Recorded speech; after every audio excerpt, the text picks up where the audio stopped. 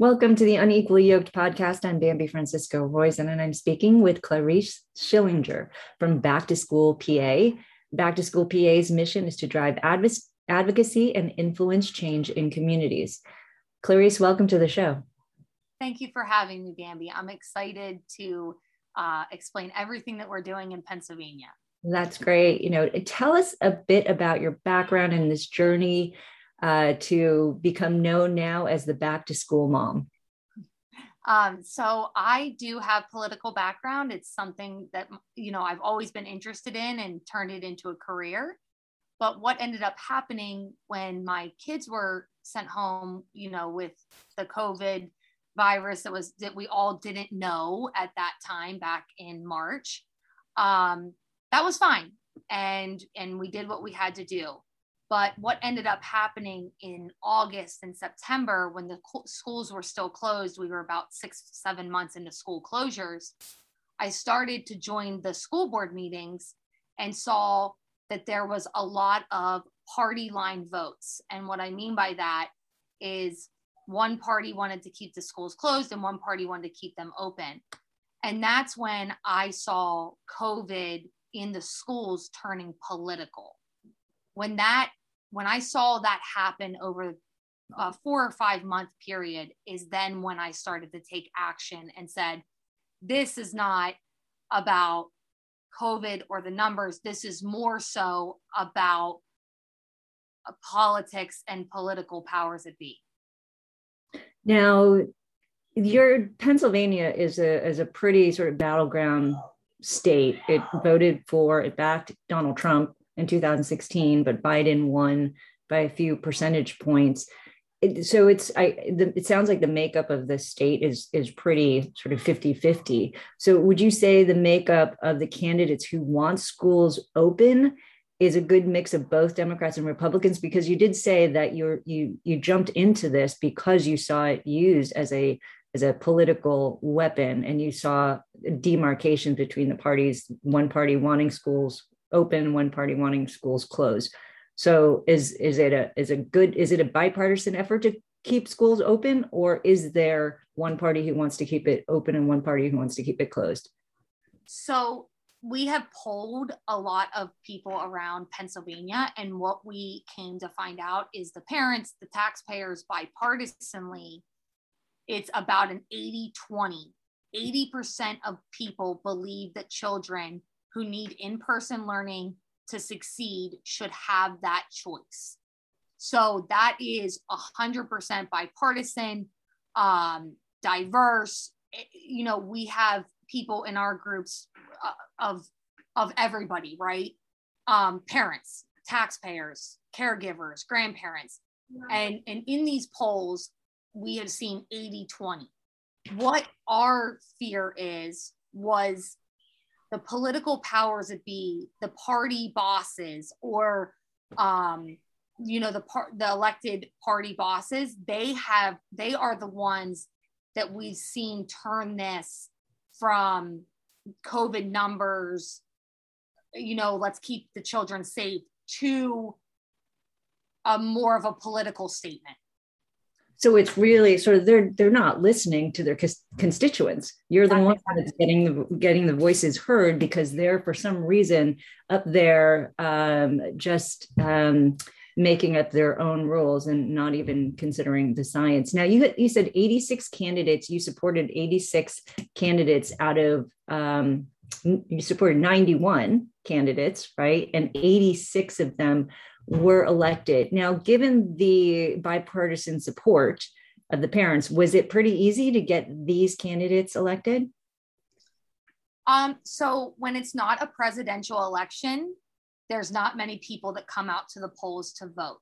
Yeah. So what ended up happening was a true grassroots effort, boots on the ground, letting people know these people, these members of your school board directly affect your life. We need you to come out to vote.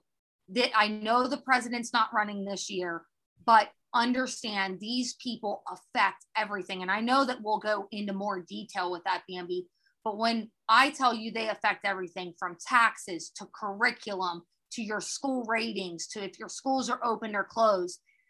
These school board members across the United States of America have a lot of power, more power than what people realize. That's great. And it's really good to educate people, because I'm a voter. I do vote during presidential elections, but I don't really often know who the school board members are. I mean, when you look at them and you look at their bio, you look at what they stand for, and you're like, okay, whatever, check the box, but you never really understand how much power they have. I think we're waking up to that with organizations like yours, really making sure that people understand that the school board has a lot of power over the decisions that are made at the schools. What happened to the five candidates who weren't elected that you supported? What happened there? Because it's always good to learn from some of the things that didn't work. Sure. So one of the main things was the lack of blood, sweat, tears, and elbow grease.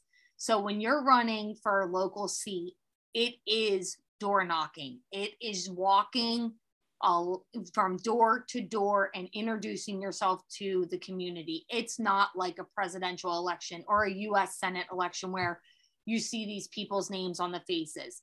When you are running for a local seat, it takes an extraordinary amount of elbow grease to get it done. And it's no fault of their own. Most of these people running are parents.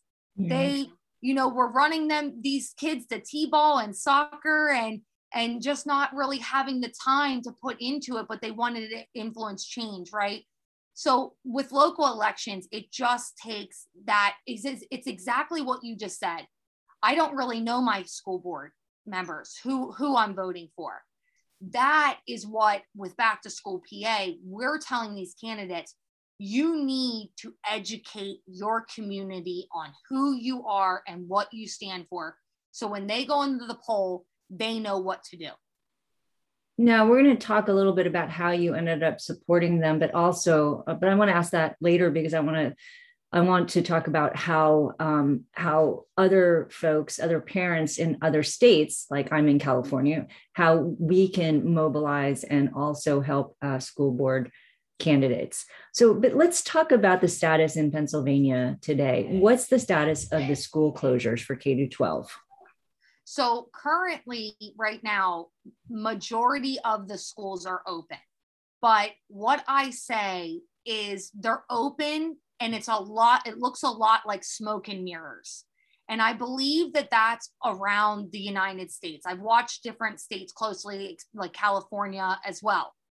What I mean by smoke and mirrors is the building itself, the school building itself is open. But how many children do we all know who have been sent home because they were exposed to quarantine they were put in quarantine because they were exposed to COVID?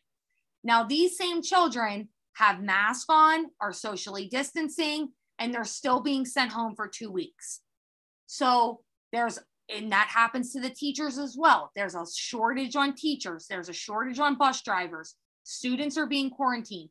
So yes, schools, the buildings are open, but I can't say that they are fully open, that children are receiving full-time education. We have so many schools that are shutting down because they don't have enough teachers to teach the kids. It's just the reality. Yeah. And it's probably tough, or maybe some of those schools also have the online portion. So if the kids are quarantined, they can still participate in that. So what's the school board doing? What's your organization doing to change this and get things back to normal? So I think that it takes November. So November 2nd in Pennsylvania is our final general election. That is when we started out, we had, the 91 candidates. Now we have over 300 across the entire state of Pennsylvania. So November 3rd, I would love to talk to you and tell you, how we made out, what our numbers were, how many people we got across that line to sit in school board seats. I think, these candidates, we interview them, we vet them, we, do questionnaires, we have trainings and on how to be a good candidate, what to do for your community, what your community is asking from you. So I think that my hope is that these candidates, once they're in their seats, they will look and realize, geez, 33% of women have had to leave the workforce because of COVID, because their kids were sent home and they had no other choice but to stay home with their children. The school system feeds something like 38 million children a year. Let me come out of my comfort zone and look at these children who need school for food, for heat, resources. And another thing is, our teachers are our number one mandated reporters. So when our schools are closed, we see the numbers of child abuse reports drop by 30%, but child abuse increases by 60%.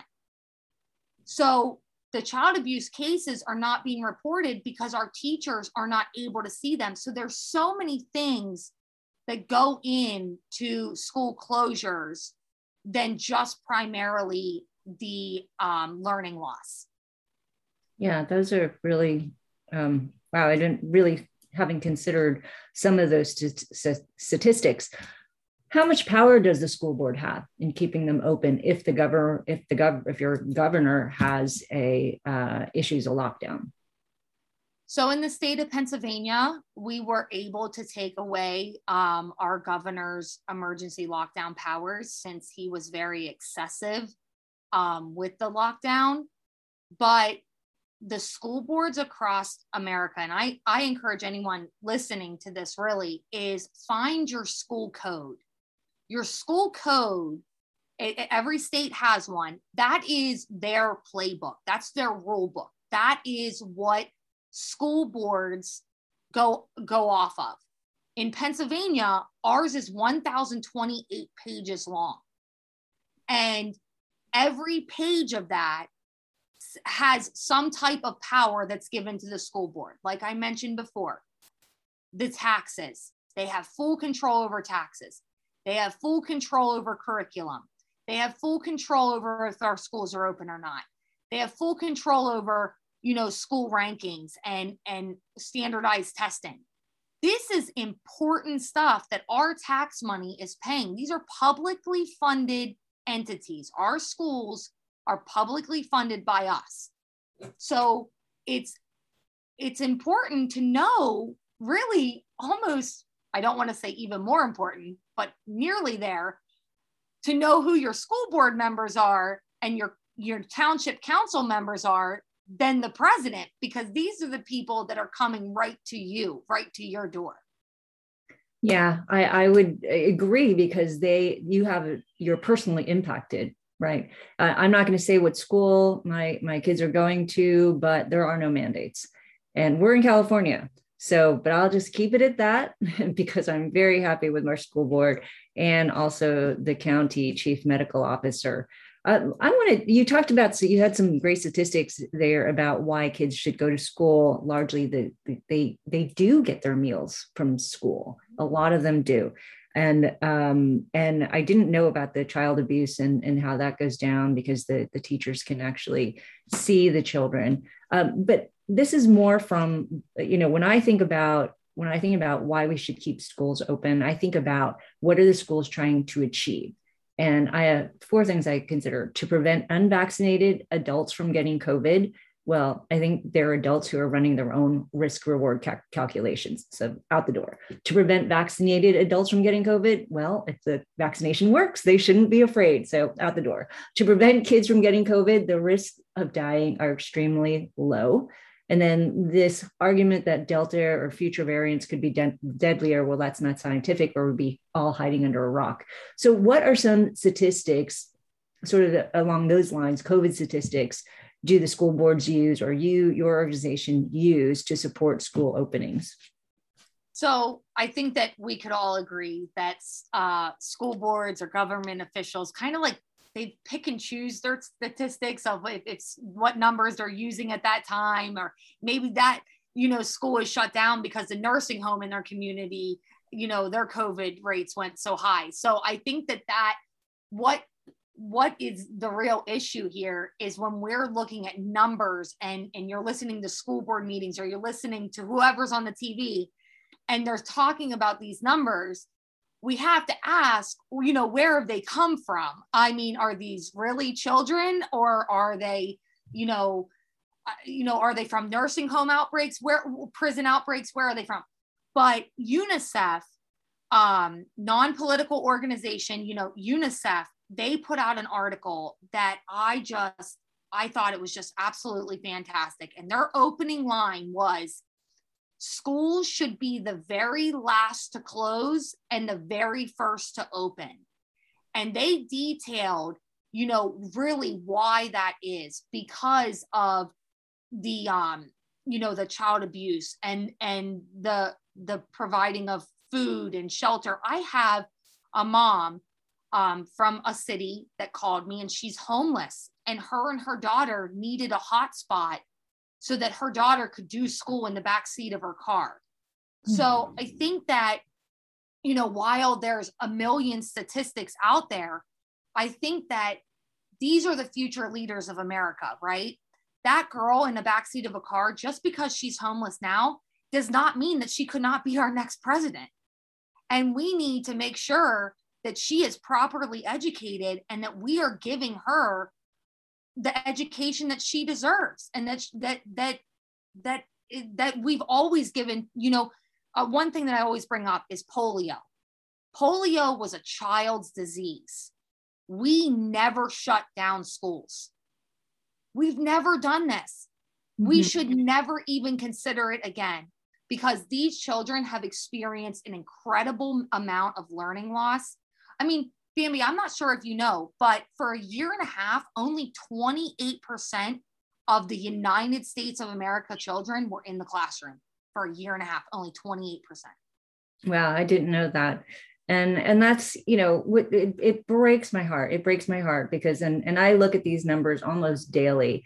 I think it's right now, it's about 460 children under 18 years old who've died. Now, every death is important, obviously, but statistically speaking, when you have 74 million kids, it's pretty a small number. And did you know in Pennsylvania, I just looked this up, the number of deaths for kids, because they always talk about cases, the number of COVID deaths for kids under 14, zero. And kids under 18, it's over 8. So out of a population of 2.7 million children in Pennsylvania, you have 8 deaths. They're dying more of pneumonia and many other things, just being outside. I think accidents are the third largest cause of deaths for kids as well, because, they're rambunctious and they, my son skis for competitively. He's out there 90 days a year, jumping off, he has a higher probability of getting seriously injured skiing than he does getting COVID. Now, Governor Wolf, your governor, he issued a mask mandate. Here's what he said. The science is clear. The Delta variant is highly transmissible and dangerous to the unvaccinated, many of whom are children too young to receive the vaccines. And so they need to require masks. This is a mask requirement. Now, I already said why I'm taking issue with this science here when he says we have to consider the science. I take issue with that, considering only 0 kids 14 and under have died in Pennsylvania. I know your organization doesn't take a position on masks. I think that I have a number of studies that show that it is, there's a lot of negative impact. And there's a number of studies show that kids are not the vectors of that transmission. And the masks can be very negative because they're breathing their own carbon dioxide. And so what are some of the arguments some of the school board members are making, maybe not your organization, but some of the school board members, what are their arguments around mask mandates and vaccine mandates? Well, like you said, we do not take a position on masking, but what I will tell you, the position that Back to School PA has made is the statement that you just read from Governor Wolf. 3 weeks before that statement was made, can I read you this? He says, I think the school districts in Pennsylvania have to decide what they want to do. I think the CDC guidelines say strongly recommend that schools do that. They are not mandating it, meaning the CDC, and neither am I. That was 3 weeks before he mandated the masks. And what he said in that conference, the press conference, when he mandated masks, he said, not enough schools did what I wanted. Right. Only 60 out of 500 did what I wanted. And so what Back to School PA, our position is, well, geez, we never had a choice. None of us had a choice. None of the school board directors had a choice. But what our fear is, and I think that a lot of people would agree with this, if he can change his mind in 3 weeks like he did, what does 3 weeks from now look like for our schools staying open or closed? And I think that that's the biggest fear here. And that's where the school board candidates who are running right now, they are saying, it's coming. Like the mask mandate is just the stepping stone to closure. That's really what it is. So I think that they are, they're going out in their communities and I would say, we haven't polled it, but I would say a majority of people say, can we just have parental choice? Can we just do what is best for our kids? And, a lot of mom groups, they always say, I don't co-parent with the government. Let me make the choices for my child that are right. So that's kind of where we take a position, where our candidates are. They're trying to look at the community as a whole and say, I need to do what's right for the community. And if the majority of my community wants choice, then that's what I should stand for.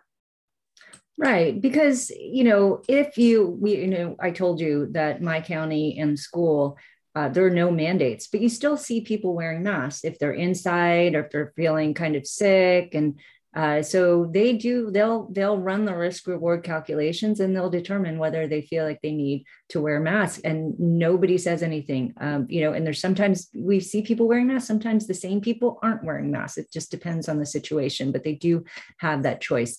Now, your organization, you don't endorse individual board members like I think you were doing at the start. Now you're providing funding to political action committees, PACs. I think you along with Paul Martino, who is funding your organization as well, you've given 10,000 to 30 of them. 30 of these, really, that's a lot. The last time we talked.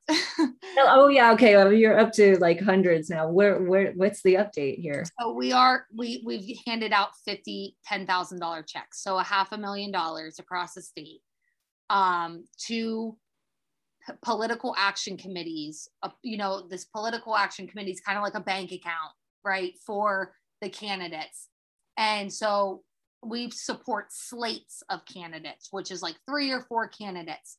So this slate of candidates receives $10,000 from us to help in their efforts with yard signs and, mailers, door knockers, things like that. And then we also give them training and resources and all kinds of stuff to try to get them across the line. And this is all for November 2nd, right? You're really putting that money to work for November 2nd. Yes. And yep. So how many candidates would that be? How many would you be supporting through these PACs? It's around 300 candidates. Oh, 300 candidates. Okay. Okay. Is that going to be enough power from the school boards to really challenge what the state is doing? Yeah, so I think that it will, because what we see a lot that happens is like the copycat, right? So if the neighboring school stays open, then the neighboring school feels pressure to stay open. So I'm hoping, we've really looked at the state of Pennsylvania and spread the money out. Like it's not clustered. We've really spread it out so that we hope that with that tactic, that these schools that win, these candidates that win these seats will hold the other schools around them accountable. Like, we're open, we're fine, you should stay open, or their community members will keep that pressure on them. Okay. Well, with that much momentum, it seems like you could have a larger mission. Is there a larger mission beyond keeping schools open? Or could there be? So I think that the real mission here is to balance the playing field. So the teachers union is one of the most powerful entities in the United States. Across every state, it's unarguable that they are a very powerful entity. In the state of Pennsylvania, our teachers union gets $63 million a quarter from its members. So they are well-funded political machines. Now, there is a difference between teachers and teachers unions. Teachers unions are, the big bosses at the top. They are political machines. The teachers, the members, they just need good benefits and good salary, right? That's why they're members of the union. But once you start climbing the ladder and seeing the political force that the teachers unions have across America, it's a little scary, right? So you mentioned Paul Martino, my funder for Back to School PA. We look at this as more like leveling the playing field. The teachers union has always given money to candidates, from school board to the president. We look at this like, we need, someone on the other side to say, well, if the teachers union isn't giving you money or endorsing you, we would love to do that and have that accountability as the teachers union has built for many decades. So we're kind of like the antithesis to the teachers union. That's what we kind of like to, say. So it's really evening out the scales.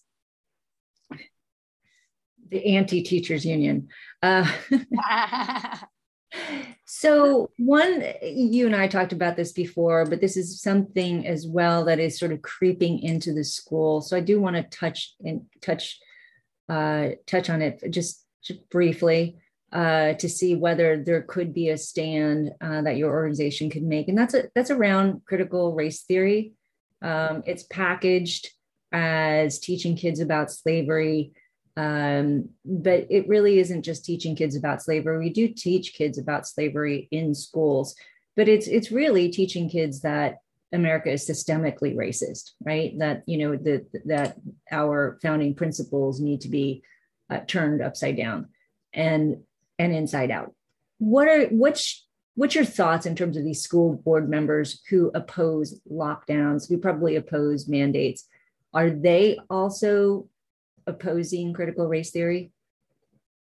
Majority of people that believe schools should be open also feel that critical race theory does not belong in the classroom. That has come just from our interviews.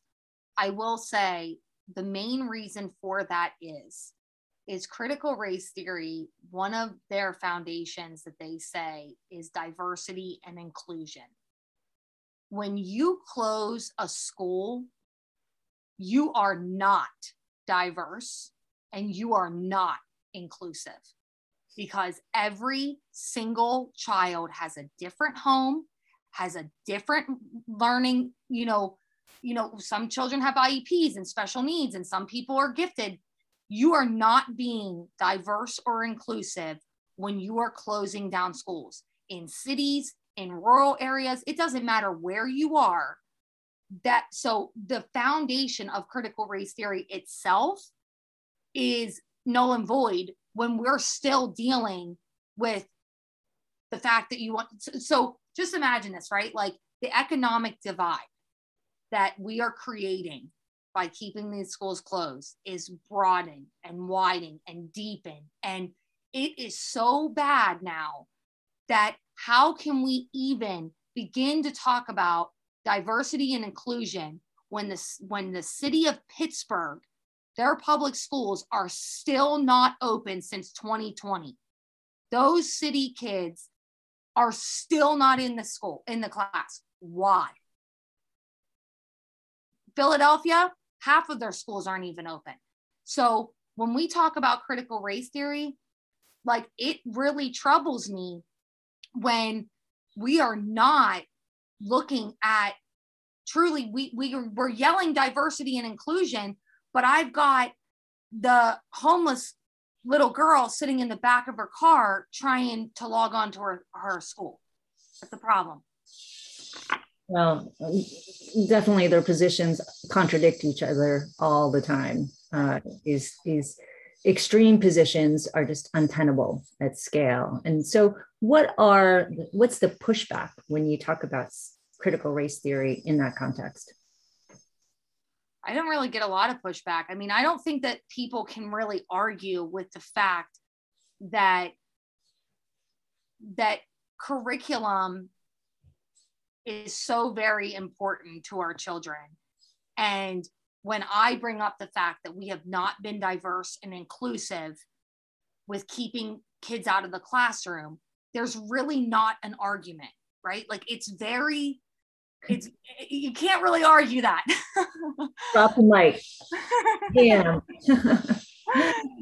Kind of. Yeah. So maybe that's what we all need to start arguing. Yeah. So let's talk about how what you're doing can be a roadmap for other folks, particularly in California where I am. I know somebody who's on a school board. My children go to private school. So, as I've mentioned, I'm really happy with my school board, but there are a lot of, I know Paul said that his kids go to public school. He's going to, keep fighting the fight there. And there are a lot of parents here who are in public schools who probably would like to know how they can get more involved. What are the first steps they should take?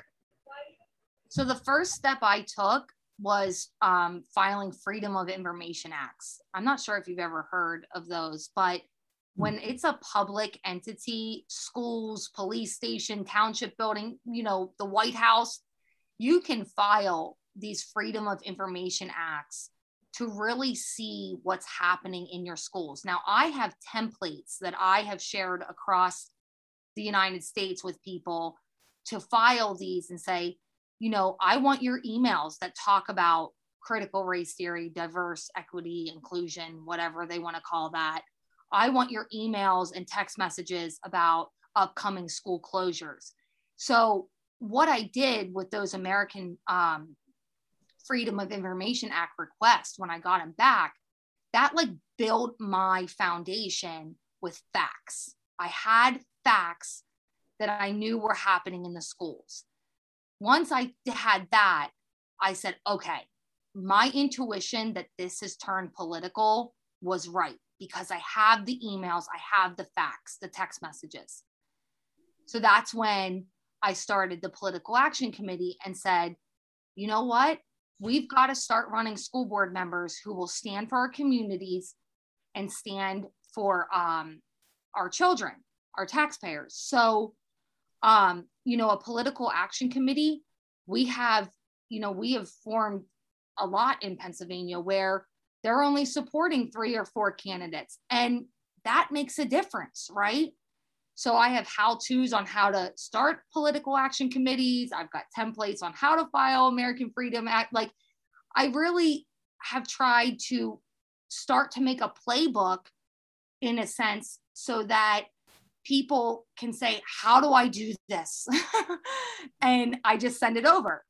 So that's really, if people are invested in making a change for our children, it can be done. It can. I didn't even share with you, Bambi. I forgot to tell you this. I think that I told you about our PA school code 520.1 said that schools, by the choice of the school board, they could vote that schools could be closed up to 4 years. That's what our PA school code says. Mm. So I went to Harrisburg about 7 or 8 times, our capital, and my bill went to the floor yesterday. It went to the House floor. It was passed in the House. Now it's headed to the Senate. So we can do this. We can make change. Is your bill to take that out, to take out that 4-year closure? Yep, it'll be changed to 30 days within an academic year in case an emergency does happen. Congratulations. Thank you. A good step. Now, you know what? I think you should change the name of your organization just Back to School America, and maybe have these little, you know, because it's such a now a magnet, right? For other people who might want to know, you need to be able to host all of those documents and playbooks somewhere, right? And it would be great for people to be able to email you, or just, you know, maybe say, hey, I'm from California, and start collecting these names and start helping to mobilize some of these folks. I really love what you're doing, and I can see why Paul backed you and backed your organization. And wow, congrats on just all the progress you've made, passing bills, supporting 300 candidates, really standing up for our kids. So I just want to say I really commend you. And I look forward to, I think, probably working with you somehow, figuring out how to get this and your organization present in California. I would love that. Maybe that's our next steps. You asked me what the next step was. Maybe that's it. Maybe you found it. You recruited me. Okay, I'm here. I'm the first mom. Okay. I love it. Thanks, Clarice. I've been speaking with Clarice Schillinger. She's the executive director and founder of Back to School PA. I'm Bambi Francisco Roizen.